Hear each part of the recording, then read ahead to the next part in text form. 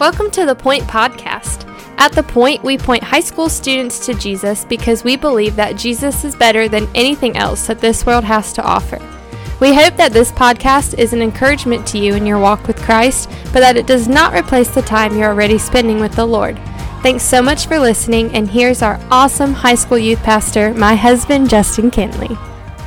Hey, what's up, students? Happy Wednesday to you. Hey, man, it's Wednesday. You know what that means. Tonight is student night. We cannot wait to see you there. It's our favorite night of the week.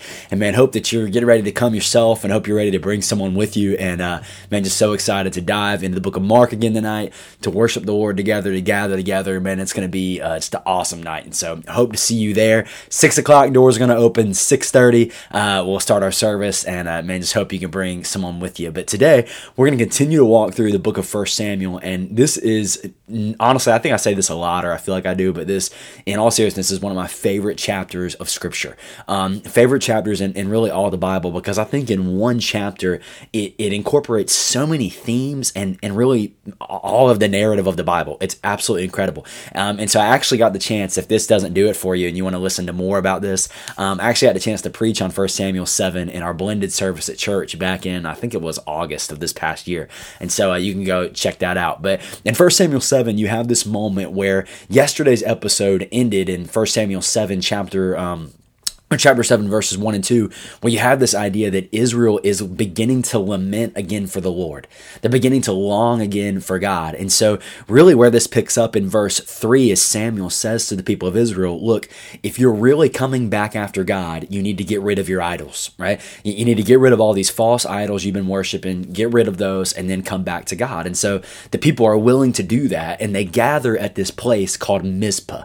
They gather there as the entire people of Israel, they gather there to consecrate themselves before the Lord, to declare to God, God, we're returning to you. But as they're there, what's crazy is the Bible says that the Philistines hear that the people of Israel have gathered together, and so they come to attack the Israelites. So the people of Israel are trying to do the right thing, right? They're trying to come back to God, and yet when they're trying to come back to God, the Philistines are going to come and attack them. And I love what happens in verse 8. It says, the people of Israel said to Samuel, do not cease to cry out to the Lord our God for us, that he may save us from the hand of the Philistines. So that the Philistines are coming in and they're saying, Samuel, cry out to God for us. And look at what Samuel does. It says, so Samuel took a nursing lamb and offered it as a whole burnt offering to the Lord. And Samuel cried out to the Lord for Israel, and the Lord answered him. Now, this seems like such a weird battle strategy, right? I mean, this army is closing in, and they're like, Samuel, pray for us, do something. And Samuel says, okay, get me a lamb, right? He doesn't say, get me swords, doesn't say, get me bows, doesn't say, get me armor. He doesn't say any of that. He says, get me a lamb.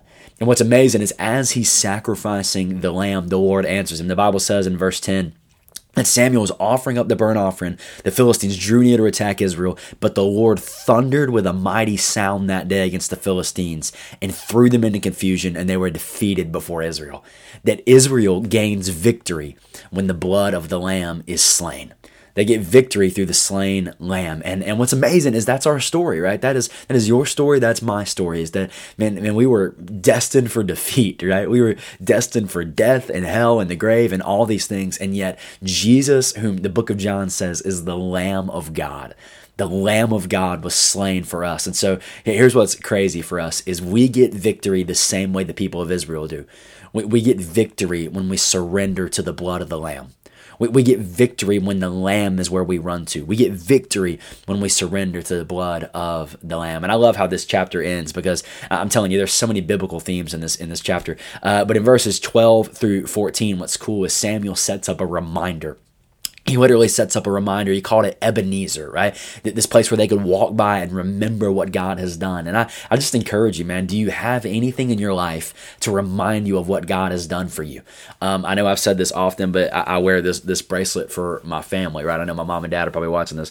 I wear this bracelet for my family because I want to remember how God has been faithful over this past year. I have a bracelet for The Point, right? Because I want to remember what God has done. I wear a cross necklace every single day because when I look in the mirror, I want to see and be reminded of what Jesus did for me. These reminders to help us look back and remember what God has done. It's so good. And what's crazy is the next chapters we're going to see, it kind of starts to go downhill for the Israelites. It looks like it's going to end well in verse 15 through 17, but the next chapter is a major chapter in Scripture as we're going to begin to see Israel calling out for a king. And really, this book is going to continue leaving us wanting more, right? Like the first king is not that good. David, as we read David, he's a great king, but David has some downfalls and he has some moments, and it leaves us longing for the King of Kings and the Lord of Lords that we find in Jesus. And so I just encourage you today, if that is an encouraging story to you, go watch the sermon from a couple months ago on First Baptist's YouTube channel. But just be reminded that, man, we get victory through the slain Lamb of God, through Jesus' death on the cross. And that's such a cool reminder that we see in 1 Samuel chapter 7. So, man, I love you. Can't wait to see you tonight for student night. Be there. Bring someone with you. We'll see you soon. Thanks so much for listening. The Point is a ministry of First Baptist Church Indian Trail for high school students. We offer life groups every Sunday morning at 8, 9:30, and 11 o'clock, and we meet on Wednesday nights at 6:15. For more information, you can go to our church's website at fbcit.org.